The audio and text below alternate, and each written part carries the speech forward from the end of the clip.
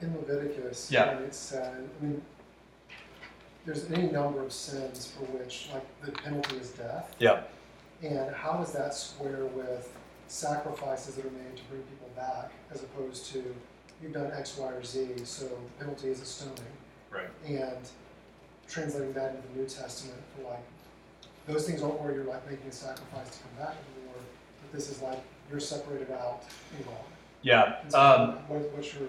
Yeah, Paul actually brings up an issue like this in 1 Corinthians 5, and it's the same logic without the same sort of precise legal result, where he recognizes there's no... So in 1 Corinthians 5, one of the Gentile, non-Israelite, a Gentile is sleeping with his dad's wife. So it sounds like he's sleeping with his mother-in-law, it sounds like. And Paul is flabbergasted. He says, this is terrible. And he uses the precise Greek language that comes out of Leviticus 18. So Leviticus 18 prohibits that. You can't sleep with your mom's wife or your dad's wife. And Paul hears that this is happening in the Corinthian congregation and says, this guy isn't even repenting. And so he says, remove him from the community. Now, that's the important part, though. The implicit part seems to be that had he repented and just stopped doing the thing and repented of it, then that would have been sufficient for Paul. Because he says so. He goes, this guy didn't even repent. So it looks like instead of, they're not like in the New Testament, Paul doesn't want, if you commit a sin for which there's a death penalty in the Old Testament, Paul doesn't exhort his Gentile congregants to execute each other. He just says, because actually here's the interesting part, because this is what you've already done. Your baptism was your death with the Messiah. So Paul says you're supposed to die every day. So repentance is like a mini death every time. Repentance is like a mini death to yourself. So repentance is sufficient, in other words. Does that answer your question? So in other words, the legal case, there's a few ways to answer it. In Leviticus 18, there's certain things that if you do, death penalty. In Paul's letters, he still prohibits those things, but doesn't require the death penalty, instead requires repentance. And if repentance is not exacted, at least from the example in 1 Corinthians 5, he says, then remove the person from the community. Jesus says the same thing in Matthew 18. Address the person, and if he doesn't repent, address him again. If he doesn't repent, address him again. And then if he doesn't repent, then remove him from the community. So, I wanted to hear you talk more. So, like, it's Pride Month, right? And all the issues that we're facing, we have to think about them critically. So, I hear you saying is like from the law to the gospel, Paul's affirmation of it, Christ's affirmations of it. The things that we see that we grew up in that are somewhat normative, as far as being like sex is intended to represent Christ in the church, male and female, all this other stuff. How do we think about people that say, I follow Christ and I affirm LGBTQ thinking? Like we can't go to them and say, oh, by the way, the Bible says, this, because they're looking at the same Bible and saying, right. I read this and I say that like everyone's in type thing. Right. And so how do we even think about that critically before even like dealing with them like practically? Right. That makes sense. Like some people come to the same text and they're saying, I read this, I read Romans 1, sure. and whatever it is, I read 1 Corinthians 6. And interpretation is a public, the Christian faith is a faith resultant from a public event, the crucifixion and resurrection of the Messiah. As a public event, it is scrutinizable by public, in other words, it's public truth, in other words, which means you can argue about it. Because it's an event that is witnessed and consequently interpretable, it is consequently subject to the kinds of it's subject to our own like sort of intellectual wrestling. That sort of lens gets then applied to these kinds of texts, where the text itself is not self-interpreting. No text is self-interpreting. All texts are just being interpreted. When you read a text, you are interpreting it whether you know it or not. You're implicitly interpreting it. Every text is being investigated. And so similarly when it comes to this issue then, the point is that, there's a good number of Protestant, it's worth saying that, Protestant Christians who have come to different conclusions about some of these texts. And so the first thing to do is you have to agree on the rules of engagement, as it were. So if one Protestant group just thinks, no, what the Bible says is unimportant to me, well then you can't have an engagement on it because it doesn't matter how you interpret the text. They would be happy to concede, okay, yeah, that's fine, I don't care, right? Believe it or not, those are actually the waters I swim in. Not me personally, actually. I mean, the crowds I swim in. I'm typically engaging people who just are indifferent to the Bible and just kind of want to interpret it on historical grounds and then don't care about its sort of binding authority. Right? So all you have to agree on the 8 rules of engagement. So if the person already just thinks like, yeah, the biblical text isn't binding, then you're just not. The conversation is not. It's not going to get off the ground one. If they agree that it's binding, then you have an interpretation. You have a public debate or engagement about the meaning of those texts, and in the same way that we all communicate by shared assumptions, and we all come to the best approximation of what I must mean based on what I've said. That's how we also interpret ancient texts. So, for example, here's a good example. If I said the memorial will be held on September the 11th at 7 p.m., what do you think I'm saying? The 9/11 memorial. Yeah, we're going to have a memorial event commemorating, the event and everything else. Why did you think that? Because you said September 11th. Yeah, curveball. I said that in the year 2000. Yeah, it couldn't. It's interesting. The one thing you all thought it meant, commemorating 9/11 or whatever, could not have meant that in the year 2000. Because our acts of communication are conditioned by our shared cultural assumptions. We all live in the same culture. We've been brought up in the same culture. I'm just making assumptions now, but let's assume we all live in the same culture because our assumptions about how life works and how communication occurs, our shared assumptions about culture shape what we assume we mean when we say X, Y, Z. So the 9/11 example, that's what probably lots of you thought I meant, something about September 11th. But that's because we're living in a culture drastically shaped by the events of 2001. If I had said that in the year 2000, it couldn't have meant that because the culture hadn't been shaped by that event yet. In other words, events shape culture, our vocabulary is shaped by our shared cultural assumptions, and you are always interpreting my words, and your interpretation of my words is based on your best approximation of what my words must mean on our shared assumptions of how language works. So if I said, she passed the bar, what did I mean? A lot of lawyers in here. Yep. There's so many lawyers in there. So I can probably start talking. Because they're all just playing language games anyway. Yeah. All right. So she passed. What is that? Okay. So she passed the bar. Means she passed the bar exam. What else could it be? She needs to U-turn because she passed the drinking establishment. Yeah. She passed the drinking establishment. So it's because bar has 7 at least known meanings in our I was thinking language. CrossFit. So Colt. Nope. Stop it. All right. So no, I'm glad you said it. You nerd.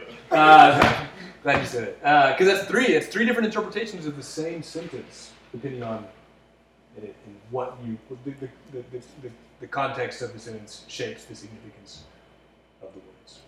All of that's to say, the same logic governs ancient communication. So that when we're reading in ancient texts in an ancient text, we at our stage of human history have to do a lot of really hard work to understand the historical culture of that time so that we know what those words would have signified to a reader or a hearer. So that when Paul says, hey, I don't permit a man to lie with another man, you're like, okay, well, what could he mean there, right? Does he mean just, you can't sleep in the same sleeping bag or whatever, right?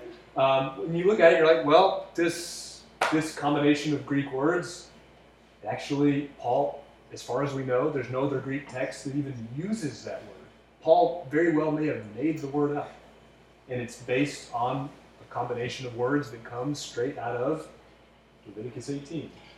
And so in a context where he's alluding to Leviticus, and then the same context uses those words, doesn't it make sense that he would be alluding to Leviticus 18 and the thing that's prohibited there? That's sort of how the interpretation game goes, right? Someone who doesn't share those assumptions would come to a different interpretation. They would say, no, that word just means sort of a temple prostitute.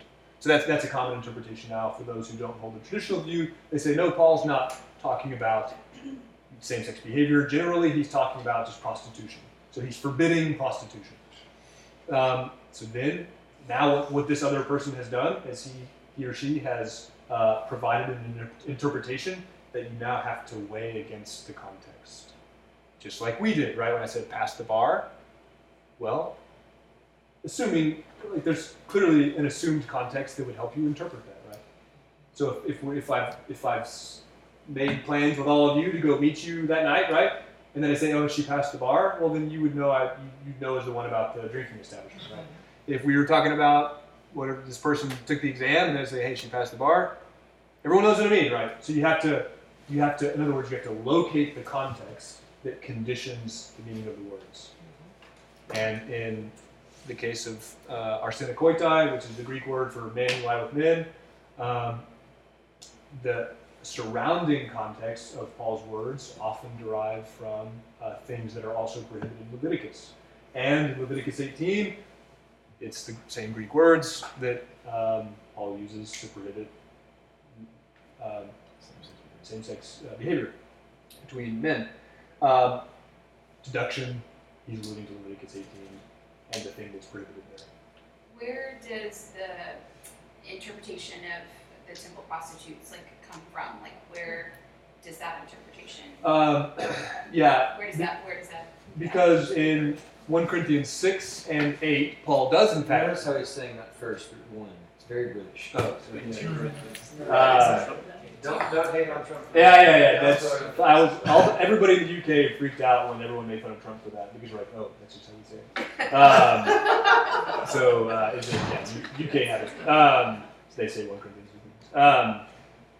For good reason, but I won't tell you because my wife will make fun of me. She hates these. Okay. Your question was 1 Corinthians 6 and 8. He does forbid temple prostitution with the Greek word pornos. Okay. I'm confused another word we get out of that. Or porne, because it's a woman. So he says, don't stop visiting porne. Stop visiting prostitutes. If you join yourself with a prostitute, you're already joined with Christ, and if you join with that prostitute, then you're coupling Christ and that prostitute. Don't do that. So because in 1 Corinthians 6 and 8, he's talking about prostitution, but he's using different words. Using different words. Yeah. So using different words, and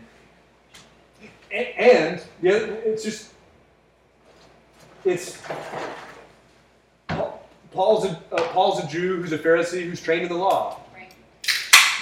I mean, what would he be appealing to? What is his context? What's his context? Yeah. And that's the other reason I think it's just Paul's the ethic that Paul grew up with is the ethic of Leviticus. Leviticus was Paul's ethical background, and so when he says a term that comes from Leviticus, it sounds like he's quoting Leviticus. Right? So here's what I'm struggling with. I don't know. He's an attorney. I would like. Well, no. He's asking really good questions. I'm also I'm just a seeker, man. I think what I struggle with is how do I interpret Leviticus today? Yeah. You know what I mean? Because your point's a great one, right? We're all in a certain context. We all understand things a certain way because we're in that context, as did folks in Leviticus. And post Leviticus, like, Yeah. was Christ, like this massive event that Right. changed everything. So Right. it didn't abolish the Levitical law, but like certainly portions, like, you're not killing animals anymore Right. and spreading the blood and stuff. So similarly, like today, Yeah. if you say Leviticus and then Christ and then us, right? Like we're all in a different context, and so historically, I like the way you mapped it out. It's really helpful to understand. Like it ties everything together very nicely, but beyond the historical significance of it, we obviously can't read it and go, oh yeah, let's do these things, right? It's Yeah. like that's not. So how do we implement something practical from Leviticus, or how do we think about it? Yeah, thanks. That is a really, really good question. Acts 15 is the text that I think shapes this really, really well for us. In the book of Acts, the first 8 or so chapters, the Jewish disciples of Jesus are carrying the message about Jesus out to the other Jews, right? Because Israel has been in this state of like covenant plights, they need the covenant restoration. Now Jesus' Jewish disciples had just watched Jesus ascend into heaven. So now that Jesus is at God's right hand, his Father's right hand, interceding for us, acting as our priest, everything. And they are these Jewish disciples are taking this message about Jesus, about the covenant restoration that he's performed, to other Jews of the area, and then eventually that message spreads even to the non-Jews. This message about Jesus spreads even to the non-Jews. That happens first in Acts. Some isolated incidents, but really takes off in Acts 10. Such that in Acts 10, Peter, a Jewish disciple, eats with some Gentiles, and some Gentiles receive the Holy Spirit. And Peter's like, I can't believe this. The Holy Spirit fell even on the Gentiles. That's what it says like over and over again, right?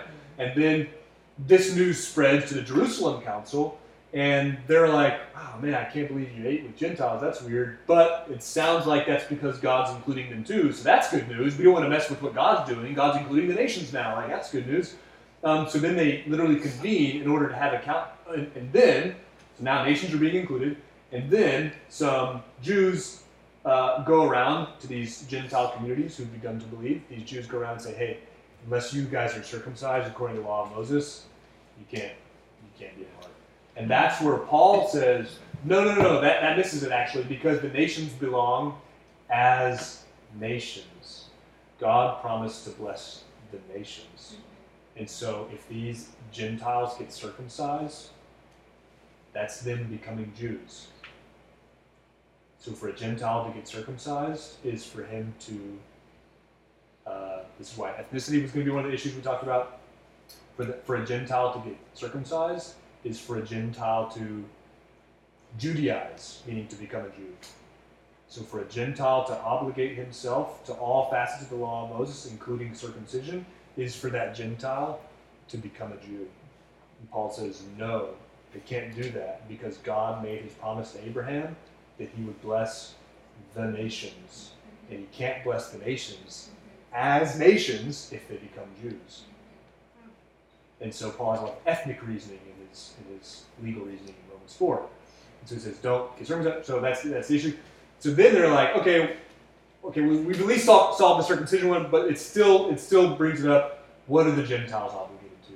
And that's what Acts 15 is about. So Acts 15 says, what are the Gentiles obligated to do? We've got all these Gentiles who are now joining the covenantal people, but we don't know, like, what do they do?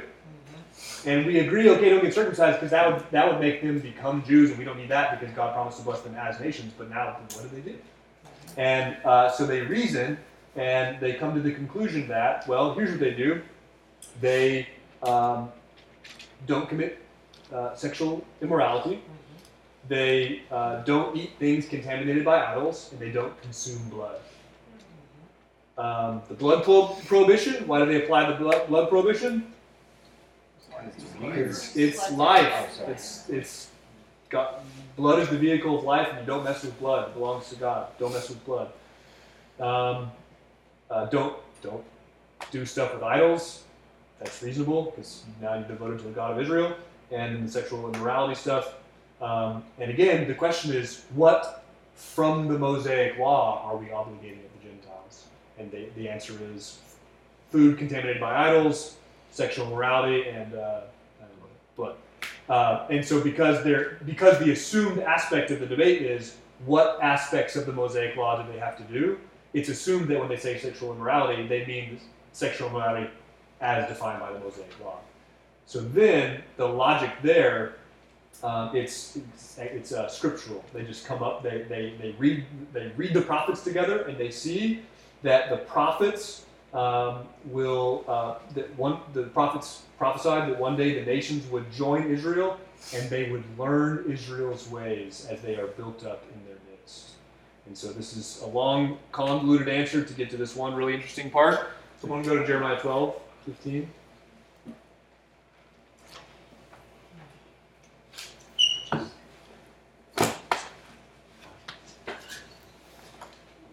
Jeremiah 12:15. I'll just read it. I have it. Okay, go ahead. And after I have plucked them up, I will again have compassion on them, and I will bring them again to each to his heritage and each to his land. And the next verse. And it shall come to pass, if they will diligently learn the ways of my people, Learn my ways. to swear by my name, as the Lord lives, even as they taught my people to swear by Baal, then they shall be built up in the midst of my people. Okay, the Gentiles, will learn the ways of my people, it's Israel, and they will be built up in my midst. This is where we get this fascinating look into ancient Jewish scriptural reading practices, where they understood the meaning of certain texts based on shared vocabulary with other texts. So if this text uses all this vocabulary, and this text uses all this vocabulary, it's reasonable to read them together, right? So this text is one of the texts that James quotes. He says, "Okay, guys, we've come in Acts 15 when they're all talking about what are the Gentiles obligated to do. They say, okay, here's what they got to do, as it is written in the prophets," and then he quotes a bunch of prophetic texts, some of which come from Amos and some of which come from that text, Jeremiah 12. In Jeremiah 12, it says, "These nations who join us will learn the ways of my people, and they will consequently be built up in my midst." And this language here Presence. is used because they're now in the presence of God. And in Leviticus, this phrase is used 4 times. It says, when God is giving the laws to His people, He says, "Okay, now this law, it doesn't just apply to you guys, Israel. This law also applies to the foreigner who's in your midst." So, like, Sabbath. If you live in Israel, you got to keep the Sabbath, whether you're a Jew or a Gentile, because you live in God's land and you abide by God's rules, that sort of thing. If you're a Gentile who happens to live in the land of Israel, God doesn't care whether you keep the dietary system. That's just for Israel. But there are a handful of laws that obligate even the foreigner who lives in my midst. That precise vocabulary is used 4 times in Leviticus, and it's sexual impurity, food contaminated by idols, and the blood prohibition. So they get that language from Jeremiah, where the nations will join in the restoration.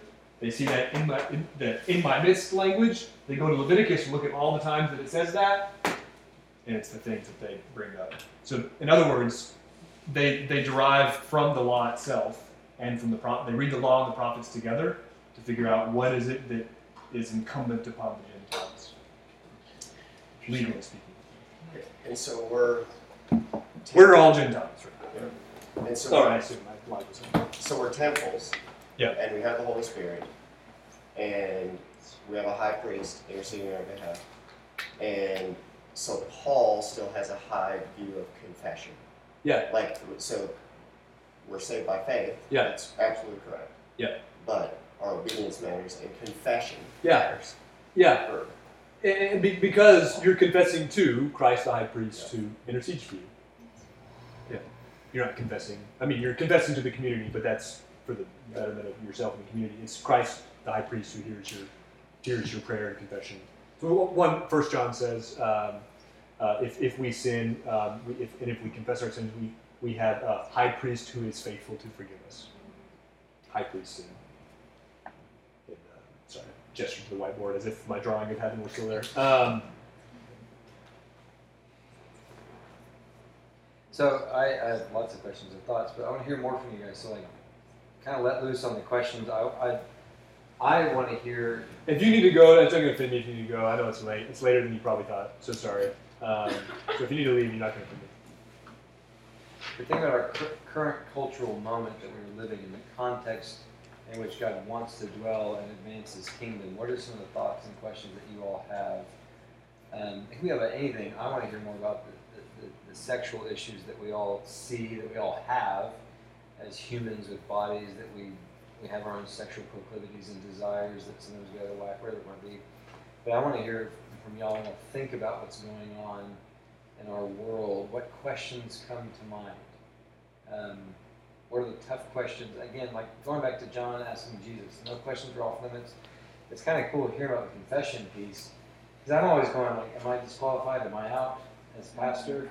And it sounds like actually there's way much more grace in Leviticus than I realized, and in the New Testament. That's 100%. Well, there's tons of grace in the New Testament, obviously, but that's the deal. That I cringe when I hear sort of the caricatures about OT versus Old Testament versus New Testament. Like it's been grace all the way down. Like grace, Jesus didn't introduce grace. Thank God. Like, and that's I mean, so Jesus is awesome. And He's the one who intercedes for us constantly. But so when you want to think about a disjunction, right? We often think about law versus faith or law versus grace. It's been grace in the Old Testament and grace in the New. If you want to make a contrast, if you feel like the need to make a contrast for some reason, you don't have to. But if you want to make a contrast between the Old Testament and New Testament, here's the big difference: our high priest will never die. That high priest could only enter into the sacred space for like 30 seconds. And even when he did, he had to wave incense in front of himself. He had to block his own view of the divine glory with incense. He had to go in with an incense thing and do that so that he would not see the divine glory, or else he would die. Christ is our high priest who is at the right hand of the Father forever. And he'll never die again. So he's constantly in the presence of the Father interceding. So if you want to make a contrast, go there. You don't need the grace contrast. In fact, please don't do that, because you're sawing the branch off that you all want to sit on. And I'll go to you. I only exclusively mentioned the same-sex behavior stuff because that was sort of the topic we talked about. I would feel really bad if I were to be heard to be singling that out. The New Testament, Jesus, Paul, James, John, all the apostles, care about all sexual sins. Now, one level you're like, oh great, no, other stuff to worry about, right? But like, my point is like, they're not just like hammering on that thing only. In fact, that's probably one of the things that's mentioned the rarest. Not to say that it doesn't matter, but it's as often is mentioned is all the other stuff. Adultery, lust. Obviously, the famous teaching of Jesus: if you lust after a woman in your heart, you've already committed adultery. So, the New Testament isn't like singling out that one behavior. I bring up as a pastor of our people, knowing that in our context we've got people that are like LGBTQ affirming, and then we have people who are like why do you hate the Bible? And then these are things that people have said to me along the way. And so it's like we've got to talk about it. Like it was a public event, the cross. We've got to be able to ask our questions and be shaped and formed by Christ, by the Word, by one another as we share. So this is a great opportunity for it. So Yeah, sorry, I interrupted you. Well, you were mentioning covenant-breaking things that would cause God's presence to leave versus commission transgression things. So when He is saying in the New Testament, sexual immorality, blood, and idolatry, are those covenant-breaking things? Are those? In Acts 15, that's not the topic. In Acts 15, the topic is, what are Gentiles obligated to do? What happens when they fail at those obligations is not a topic of discussion in Acts 15. It's simply, the topic in Acts 15 is, okay, do they need to get circumcised and do all this stuff? Or what? And then they answer, no, it's just these things. So that's not the topic of discussion in Acts 15. That's why Paul's letters are so relevant and helpful here, is because he has for us a very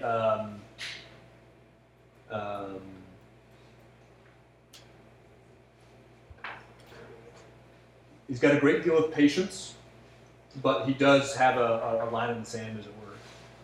And so in 1 Corinthians 6, is where he mentions those who do these things, and it's not just, he says like 10 things, right? It's not just like same-sex behavior, it's 10 things. It says they will not inherit the kingdom of God.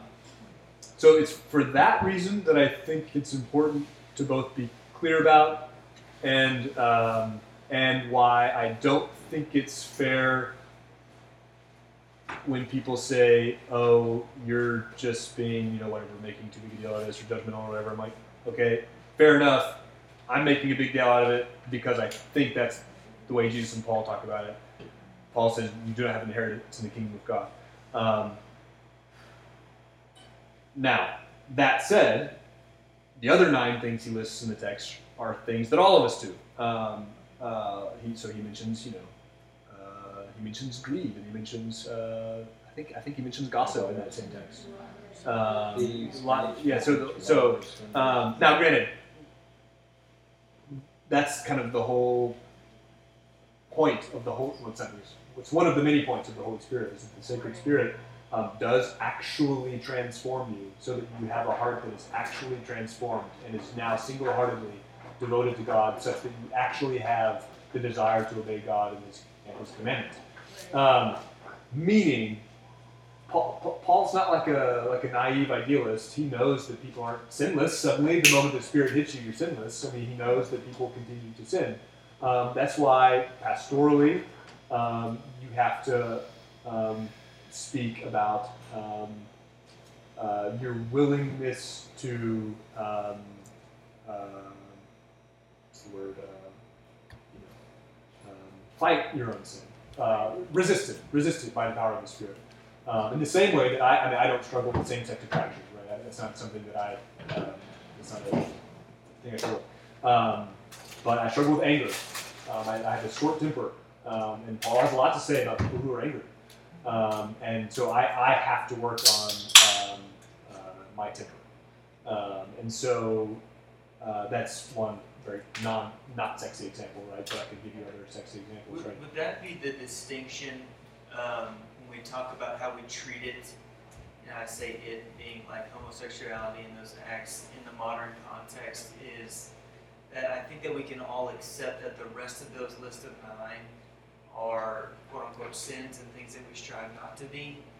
But when it's approached in the modern context, that homosexuality is actually, there's arguments that it's not actually a sin at all. Right. That it's actually something that should be accepted, celebrated, Right. and part of the church body. Right. And then the argument of grace for homosexuality goes beyond just saying like we have grace for all sinners, but actually we're going to have grace for saying that we're going to accept this act as if it was between a man and a woman.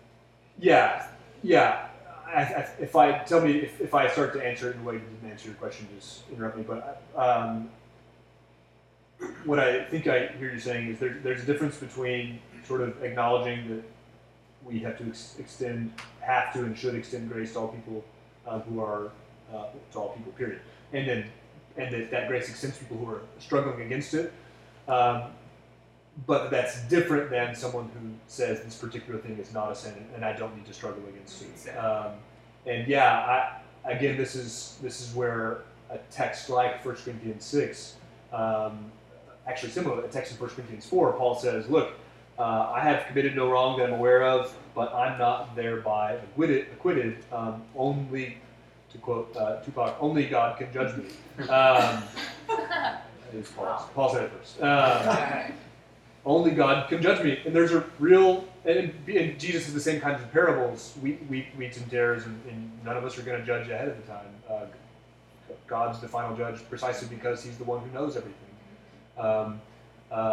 And more than just because of his omniscience, but he is the only one with the panoramic vision. I don't have it, and so I consequently can't make a judgment in the sense of a final judgment. I cannot say, John, you're out. It's not my role to be the executor of the final judgment. But I do feel the responsibility to say quite strongly that, like a text like 1 Corinthians 6, it requires that I be straightforward and honest about what I think the text is saying and about what the possibilities are of not repenting of those things. Namely, what he says, you won't inherit the kingdom of So I'm not the one who precludes someone from the kingdom of God. It's not my role to do that. It's only my role. In fact, Paul says the opposite of what we all typically say. Paul says, I'm not the one who's supposed to judge outsiders. Like, Paul doesn't care what's going on outside the church. Of course, of course they're not obeying God's law. They're not God's covenant people who, they're not out, they don't give a, like, it's like, of course they're not. He goes, my job is to judge people inside the church. But judge, what he means by that is make them aware of what is necessary of them, and part of that judging is extending the grace and asking, telling them to repent, and also is warning them of what will happen if they go down that road without repentance.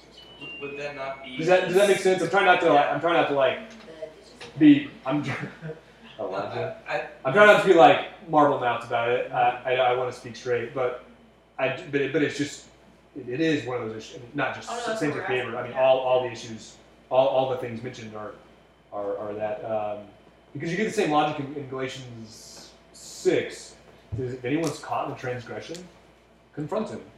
And then notice the next thing he says. He goes, but do it carefully, lest you yourself get caught in transgression as well. Because he in other words, he says, you got to judge in the sense of make decisions, not judge in the sense of like be a jerk.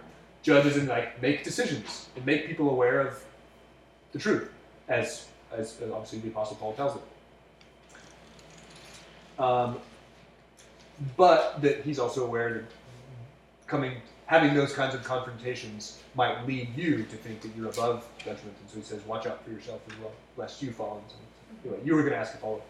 Well, the question is, because it's such a hot topic, or it's very difficult for Christians to express their opinion on this specific issue without coming across as hateful or not loving. And Paul does say many times that like the reproof, the judgment, the building up is for your brothers and sisters inside community, right? Like you just mentioned, he has actually as a pastor he says like, I don't care what people are outside about, of course they're going to be sinning. You're to like bind body together, right? So how does the church, where do we quote unquote like take a stand? Right. How do we respond to these issues if we're called to reprove each other inside community? Right. How do you relate when you're being challenged by outsiders that are not by the same rules, right? Like, gotcha. Yeah. How do you? You take that. Yeah. Go, Mary. I mean, Paul would call that persecution and say endure it. Yeah. Yeah, I mean, so I feel like I have a lot of those kinds of conversations, and I just feel like because they're not in the church, the point of the conversation, the point of the relationship isn't anything that is actually in the Bible, except for to love them.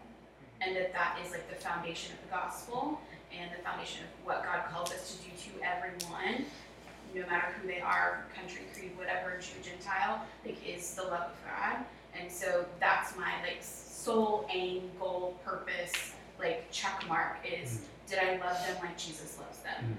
And if I did that, then I can walk away knowing that like I've done what God's called me to do. And if they are open to having a deeper conversation about their sexuality, then let's have that conversation. But I feel like to push, it's almost like what we were talking about before of like the Gentiles becoming like a Jew. Like I don't want to push that person who's not even like a part of the family of God into something that they're not yet.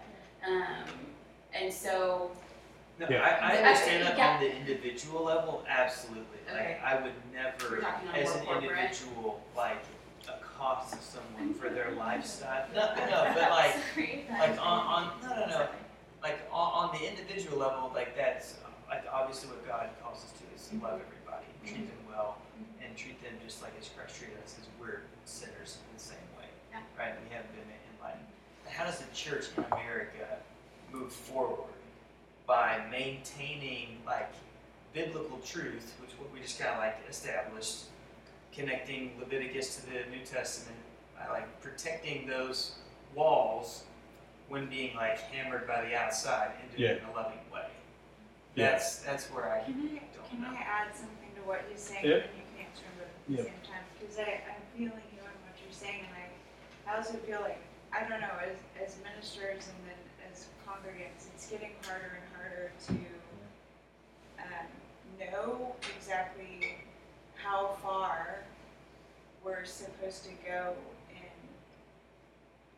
holding accountable. I don't know is Yep. the right word, but that are we under obligation as believers within the church to guard, sort of the fold, and we're being told by the Lord to adhere to certain things, and that upholds a certain level of unity and purity and peace Yeah. amongst the congregation. So when those, things of the world seep into the church and it becomes more like, the words like judgment and things are thrown around, yet like in Matthew 18 and 1 Corinthians like you're talking about, it seems like we're under a certain level of obligation to confront, and I it's all sexual immorality. It's like there's so Right, much that's become yeah. so normal in our culture. Like for a guy and a girl to live together before they're married is like a normal thing. But within the church, Right. like I don't know that we guard that as much as we maybe should. Right. It's sort of a giant question mark. Well, are we under any obligation? Like, at which point do we, overstep bounds towards like we're acting as judge? Yeah. Totally, yeah. I'll go not beyond in the bad sense. I won't just quote the Bible and leave it there. So that's what I mean. I'll go beyond it. But hopefully not in like a transgressive sense though. But that's the sort of community guidelines you're getting in a text like Matthew 18, where he says like if the person commits this kind of transgression, go confront him or her about it, and bring witnesses, and you do it. I mean, now to add Paul's language, vocabulary, do it with a spirit of gentleness, because you know you could be caught in the same thing, and give them multiple chances. I mean, confront them again and again and again. If this is the sort of thing that they're just sort of saying, no, that's not something I need to abide by or whatever. The language of Jesus is, then treat him as an outsider.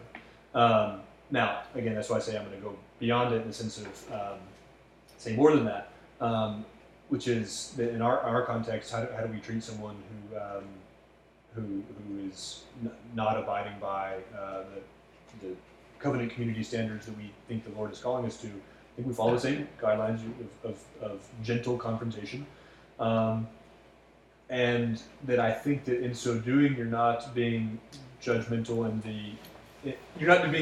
in a sense beyond what God has called you to. In other words, God has called leaders to be congregants, to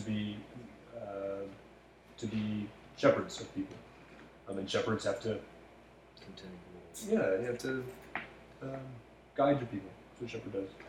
And so, Can I do that now? yeah. No, And I'm serious. Oh, hold on. Go Yes, for it. I'm after this. But the problem is, and this is where I really mean this, also, I'm not a pastor, and I've never been one. So I don't want to speak beyond that, because I've only ever had to like confront Elijah. I don't know what it's like to talk to another adult human about this sort of stuff. So I feel pretty comfortable giving you those sort of guidelines, and then relying on John. Yeah. So it's 10 o'clock. I want to do two things to kind of shape and then try and leave by 11. At least wrap up this time with maybe one or two questions.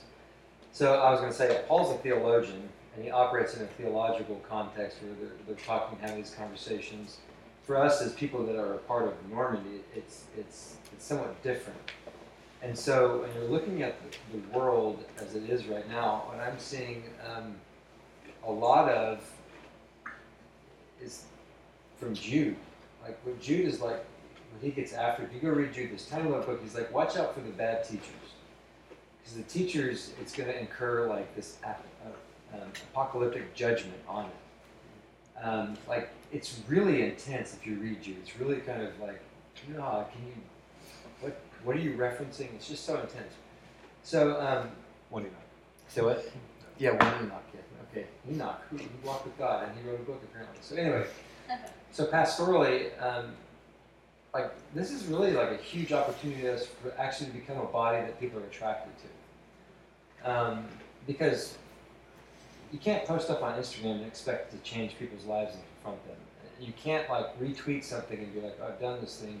So you get in the pit and actually try to love people that think this way, operate this way, whatever it is, differently. So like the church is being slaughtered because evangelicalism, because all the leaders have been the Pharisees. Ravi Zacharias. I mean, like, horrible. Like Kanaka. Yeah. Horrible. Like just completely dismantled. So when you talk about the shepherding thing, it's like actually becoming a people that shepherd one another is going to cost something more than you're probably all prepared to pay. It's something altogether different than most are expressing. You come and you hear pastor preach, and then you don't actually come in love. Anyway, thinking about what Jenny, you were saying, how you're saying, what I'm like what do we do is like the early church, well, they were like really racially diverse. They were really generous. Like they actually sacrificed to the point when they threw a baby on the pile heap, they went and got it. Like they lived in such a way people thought it was attractive. And like your friend of mine, Tom Wright, says like each generation has to come and like has to get fresh manna. Like we can't rely on my dad or your dad or Dr. Jeffers or Paul. I mean, you can't rely on other people to get fresh vision from God. You've got to go chew afresh the Word of God as a generation. And we do that as individuals. So we get on and read our podcast and listen to it, and we're self-righteous and hammer people. Bullcrap. But like it's a community event that we do together, we process together, we pray together, and we confess together, we share together. So we say, like when we get to the teaching, like with Jude, he's like, watch out for the teachers. We confront it together. It's like something that we're doing together, and then we cast a vision that people could actually be attracted to. A way of life that they're like, there's something about that. Because they weren't doing anything, like they were preaching the good news. They're like proclaiming the witness, like Jesus is alive. He's not dead, he's alive. And then people were added to their number. And so that's like a completely different thing. So I'm just thinking about you, Hunter, of like, should I write a blog? No, because my mom will read it and then I don't know about that. But like the way that we live together, I think could actually shape a vision for people live together and like making space where the table has like people at it. So like pastorally, I'm thinking that. And then like to, part of like thinking of Paul as a theologian, like the deep questions that there's not time to do it, but it's like this is like heaven and hell stuff and salvation. Can you lose your salvation? And there's all kinds of questions that are wrapped up in this thing that's like a hot button thing for us. And so as pastorally, I'm like vision, shepherding, caring, like how do we like live together in such a way that people want to come into it? But then like just on the questions, I mean, I don't know if there's enough time to it. It's just like, what are some of the like theological questions? Because y'all are asking a lot of practice, which is good. And not that you can't speak to practice. But like, just like, how do we think about these things? How do we think about, like a friend of mine had 2 lesbians that came to church and they had kids. And they were married. And like, can they take communion? Like, what do you do? You know, like, how do you pastor them? How do you love them? You know, literally. Like, you know, there's men that say, a couple theologians I respect are like, I'm a gay Christian. And you say it to one generation, they lose their mind. You're like, well, what do you mean? Like, well, I believe in historic Christianity's like orthodox view of marriage, but I'm gay. How do we deal with that? What do you do when you sit around in front of a girl and she says, I'm non-binary and I'm a lesbian? And then like, how do you love them and invite them into it? So like, I want us to like think about those. We can't do that all now, but those are the types of things I want to hear from you, like the questions that you're thinking about. Like, do we keep them from communion? Do we let them do communion? Like, there's all kinds of like, how do we love them? Like, how do we think about those things? So, I don't know if there's any questions. We probably have time for like 1 or 2, and then we'll just end. And then Paul, can you just answer all those things? Yeah. That's kind of where I'm at, because I'm like, yeah, that's a real one. Lauren, do you have any questions you want to ask? Oh. That was rude. We should not have done that. Please tell us. See, Yeah, thank you so much. No, yeah. He should not have done that. I'm so sorry. I think it's super important to acknowledge that, like, right now, like, Arjun, I have a baby, I'm so sorry. But I think it's important to acknowledge and understand, like, in this day and age, we have the greatest amount of like, outed LGBTQ, like, obviously with Pride. They do not want to go to church. I don't know the last time I had a conversation with them, most do not want to go to church because of Yeah. wrong reactions. And so as we're talking about it in the context of a church, it's equally important to highlight the relational side of, first and foremost, before I bring you to Normandy, let me bring you to my home. I think it's important to talk about all these theological things, and trust me, we can go on, like, let's go. But like, equally in that, acknowledging, like, you cannot hold the expectation of these people to want to come to church if this is what they've been met with. But then, okay, sorry, I think we have to acknowledge that. But on a theological side, in a lot of churches today, there's this idea of, what's the word?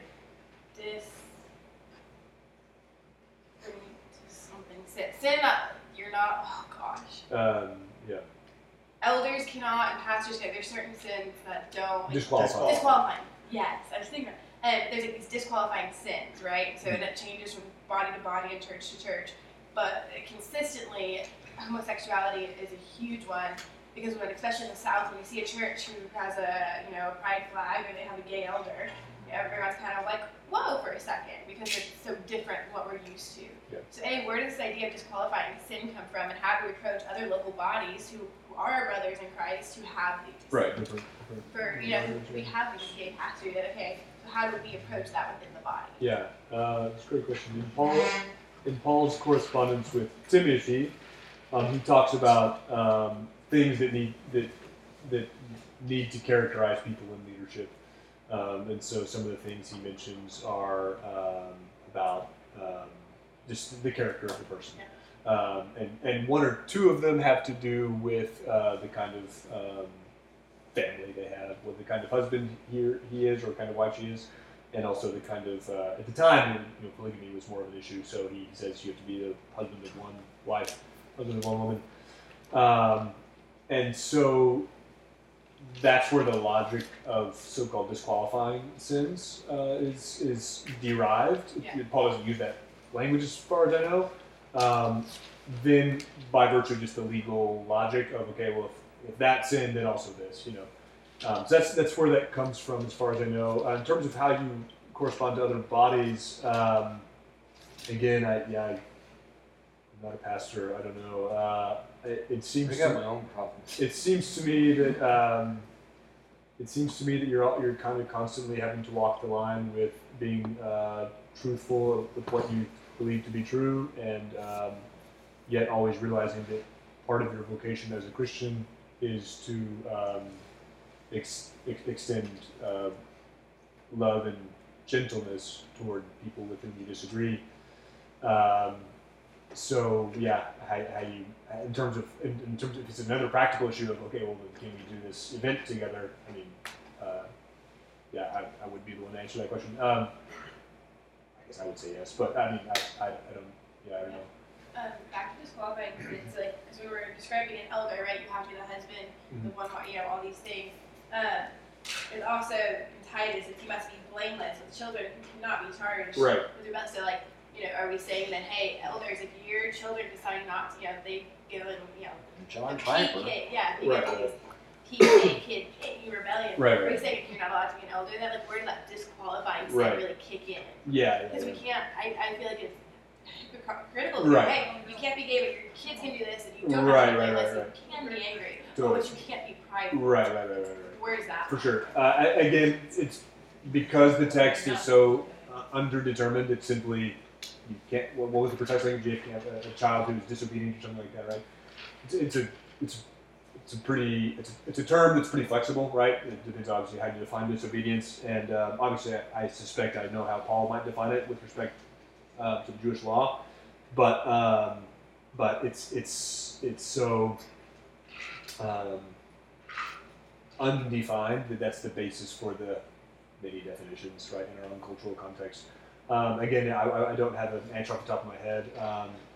I suspect the kinds, because it's an issue of leadership, it's the kinds of sins that indicate you cannot lead.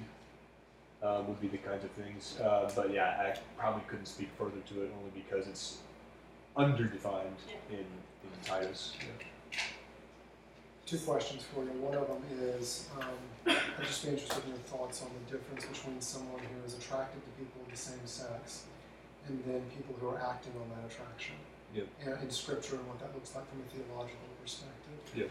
And the second one is kind of what we've been hitting around or talking about, I think, is what are the things that are essential and what are the things that are not necessarily essential. So for example, there's a book called The Moral Vision of the New Testament. There's a guy, Richard Hayes, wrote it.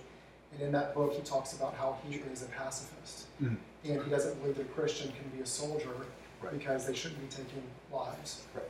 He says, I wouldn't look at somebody who is a believer and a soldier and tell them they have no place in my church. Right. Because there are legitimate ways to interpret Scripture and look at that. Yep. He says the same thing with respect to homosexuals. He says, I don't believe that. He says, I believe that acting on same-sex desires is sinful in my view, but I see that there are people who interpret that differently. Mm-hmm. So I'd just be interested in your thoughts on kind of what are the essentials there, because there's a wide range of things that goes from not just Right. sexuality, but Sure. to, All that stuff. Yeah. I mean, an unbelievable array of things from Right. divorce Yep. to everything else. And when you talk about church discipline, Right. and we start moving in that direction, what does that look like? So those 2 thoughts. Yeah. The first one, again, to speak to the New Testament, it only ever singles out the behavior. It doesn't speak to someone's sort of intrinsic attraction. So that in our own modern context, I think that, I'll use the language of Paul the Apostle. I think Paul the Apostle would not use condemnatory language towards someone with the desire who did not act upon it. Because just by definition, we all have desires that we all constantly have desires that we don't act upon. And it's typically the behavior or activity, or no, it is exclusively the behavior or activity that is condemned in the New Testament. Not simply with same-sex behavior, but just all those sort of things. Now, the obvious exception is sometimes sins are by definition intrinsic, right? So like greed is a desire, right? So don't be greedy. But obviously greed has an obvious outworking, namely like working toward just making more money as your only goal, right? That sort of thing. So yeah, I think the New Testament would distinguish between those. And in fact would have to, precisely because as a part of our mortality, the same things that we have that just have bodily decay, right? We wear out. The same thing is assumed about our mental and heart states. We just have the kinds of hearts that desire the wrong stuff, and so the battle is to reorient our desires so that we desire the right things. And in fact, that's actually Paul's own language. The Spirit has reoriented your desires. The Spirit has reoriented your affections so that they are ordered toward God. But because we still inhabit this corruptible body, we have to constantly fight it out. To the second question about essentials, again, I probably repeat myself with respect to some of the stuff I mentioned before about 1 Corinthians 6. I think you have to be truthful about the fact that Paul says these 8 things and says you won't inherit the kingdom of God. It sounds essential to me. So because he includes the language of a negative outcome at the final judgment, that's what makes me call these things essential. But because he also has all the other pastoral things he would say, namely that a person can repent or a person may be ignorant, right? A person may be ignorant of a certain legal prohibition. All those sorts of things, I think, Paul's human, right? So he would understand that there are very human reasons for people to still continue to commit certain sins. So again, I would call it essential. Again, not simply because I have some sort of prejudice, but because Paul lists it as a behavior that precludes somebody from the kingdom of God. That's the reason why I included it as an essential thing. But I would then include all the caveats about the things that are available to the person, namely repentance, confession, intercession of Christ, all sorts of things. Did I get your question? And then in terms of how do we know? Oh yeah. So the other thing is, this is big. We haven't talked about it yet. Which I'll go short, but it's easy. I mean, so that's a biblicistic answer. When in other words, I gave you a scripture and I gave you a verse to justify my view, right?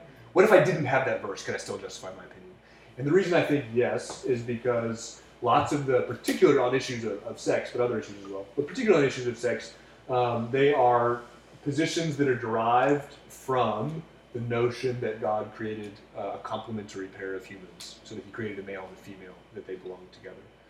So that even if we didn't have 1 Corinthians 6, I would still say we're an essential issue because of the logic of male, male, female, female violating a creational aspect of a fabric of God's creational creation, male and female. So I think that's actually what Leviticus is doing. Leviticus, the Jewish law, is sort of just creating prohibitions that, bring God's creational aspects to their fulfillment or their goal.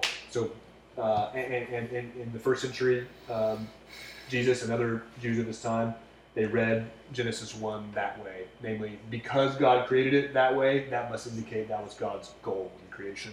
And therefore, to do anything that deviates that is to go against God's own goal for his creation. That's why I would call it to use your language, an essential issue, because you're going against God's own goal for his own creation. Now, again, I always want to include all the other caveat stuff I'd say about all the outs that Paul would give a person with respect to repentance and confession and all that sort of stuff. Did I answer that question?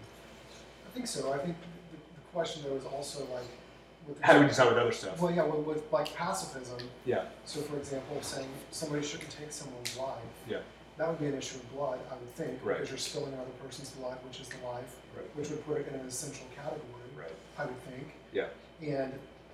But we're okay setting in pews with people who are in the military. Yeah. Or there's lots of Christians who are great with the death penalty. Right. Yeah. And so because that's the thing to me that it's, and if it's, Jesus looking at the woman saying, you don't have one husband, you have many husbands, and whatever. It's like those are sexual issues as well when it comes to those issues. So I guess that's the thing to me is it's like.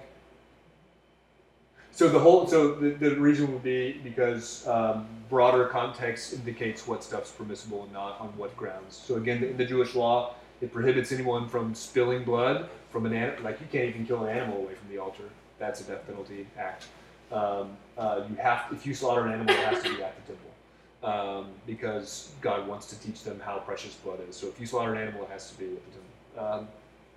Also, in the Jewish law themselves, they have the death penalty, which indicates that though spilling blood is an issue, there is a God in the Jewish law, a God-given medium for what we would call sort of legal state penalties. So, in other words, to put it again legally, they distinguish between execution and murder, and that same distinction between those events seems to carry over into the New Testament, where there's a distinction between different kinds of killing. So, for example, Romans 13, right? Paul talks about government as bearing the sword of God to exact vengeance against those who commit injustice. That sounds like justifying some sort of state power against what we would call state-level injustice. Is that so? In other words, the broader context makes plain that I think there are distinctions between certain things, like not all blood spilling is the same. Yeah, I guess my question is when people have different views that are informed by Scripture. That are saying I'm somebody who believes that there should be no death penalty, or Christians shouldn't be soldiers, and then you got that, and then you have the other. And they're both informed by Scripture. They're both looking at it just as you have. Yeah. That's where I'm saying, how much room is there on the same pew in the same church for people Yeah. to hold those different That's- views? Yeah, And that may be a more pastoral Make question. it, no, keep going. Just make But it, that's the same thing whether it's with the death penalty, whether it's with grounds for divorce, whether it's with sexuality, whether it's with any number of issues. How much room is there on the same pew for people that hold differing views that would all say, I'm informed by Scripture, yeah. I'm interpreting it in different ways, and we've come to different conclusions on these things. Yet, I would say I need the salvation of Christ for sins. Everything else beyond that, where are the things that are That's good, things dude. that we would, that's the question. Yeah. No, that's great. I mean, and again, this is why I kind of opened whatever it was 20 minutes ago with the fact that It was like 2 hours ago.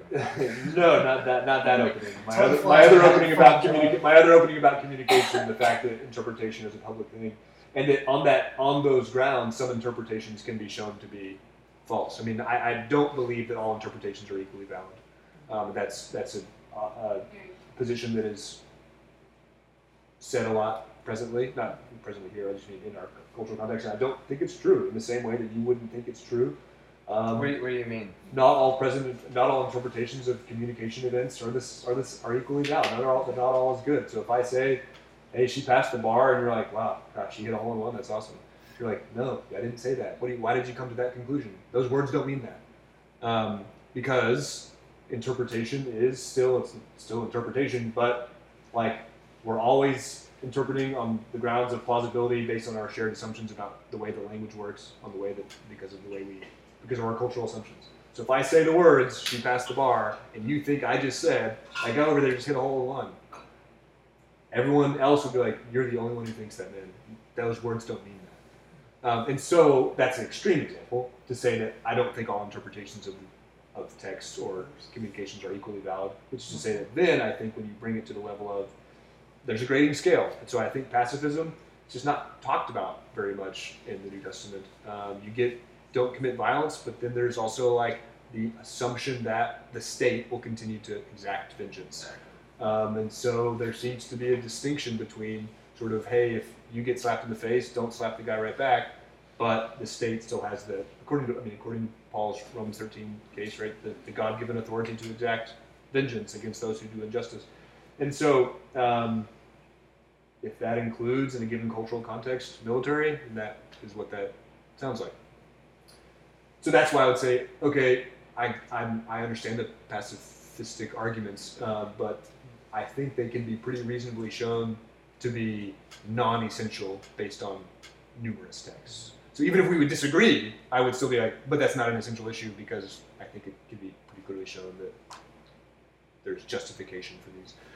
When it comes to other issues, like say the sexuality one, again, this is now my interpretation, and I know there are people in the room who probably disagree, but that's fine. But I think there's less debate about those. I think that I think there's less debate about those. I think I kind of hate to ever use the word obvious, but I think it's pretty plausibly clear what Paul is referring to there in those various texts, and what Jesus implicitly talks about in Matthew 19. So I don't think the interpretations of those texts are valid. Which then means you go to the other, like, so can we sit in the same pew? Like, yeah, there's a grading scale of what's essential and what's not, and it takes, I think, pairing that with sort of the creational mandates over against the plethora of texts that speak to those issues. But again, because I'm not a pastor, I'll let John answer the question. I'll answer it this way. We got to go. Yeah. But again, our mutual friend Tom Wright said, "You in America, you like a lot of times what we want is like a heaven or hell answer. Like right now, tell me what you think of this situation, this situation, this situation. Are you in or you're out?" And that's very American. It's like left or right, Republican or Democrat, and in other places in the world, it's a lot easier to tease things out and have discussions like you're trying to do. So thank you, Paul. Hopefully this was somewhat enlightening, encouraging. Let's help. I'll pray because I'm a pastor. But let's get the chairs back around the table, turn those things around, get your cans up, throw them at John Kelly, ask some legal questions. And if you want to, you can take us to the Old Monk or outside afterwards, but we'll get out of here. Lord, bless them and let them sleep and let all the kids sleep. And Jesus, we really want to try and follow you humbly and help us, Lord. We love you. Thank you for all these hearts. Bless them and keep them tonight for the sake of your Son, Jesus. Amen. Thank you, guys. Give them some like. Nope. Children singing. I know they're all.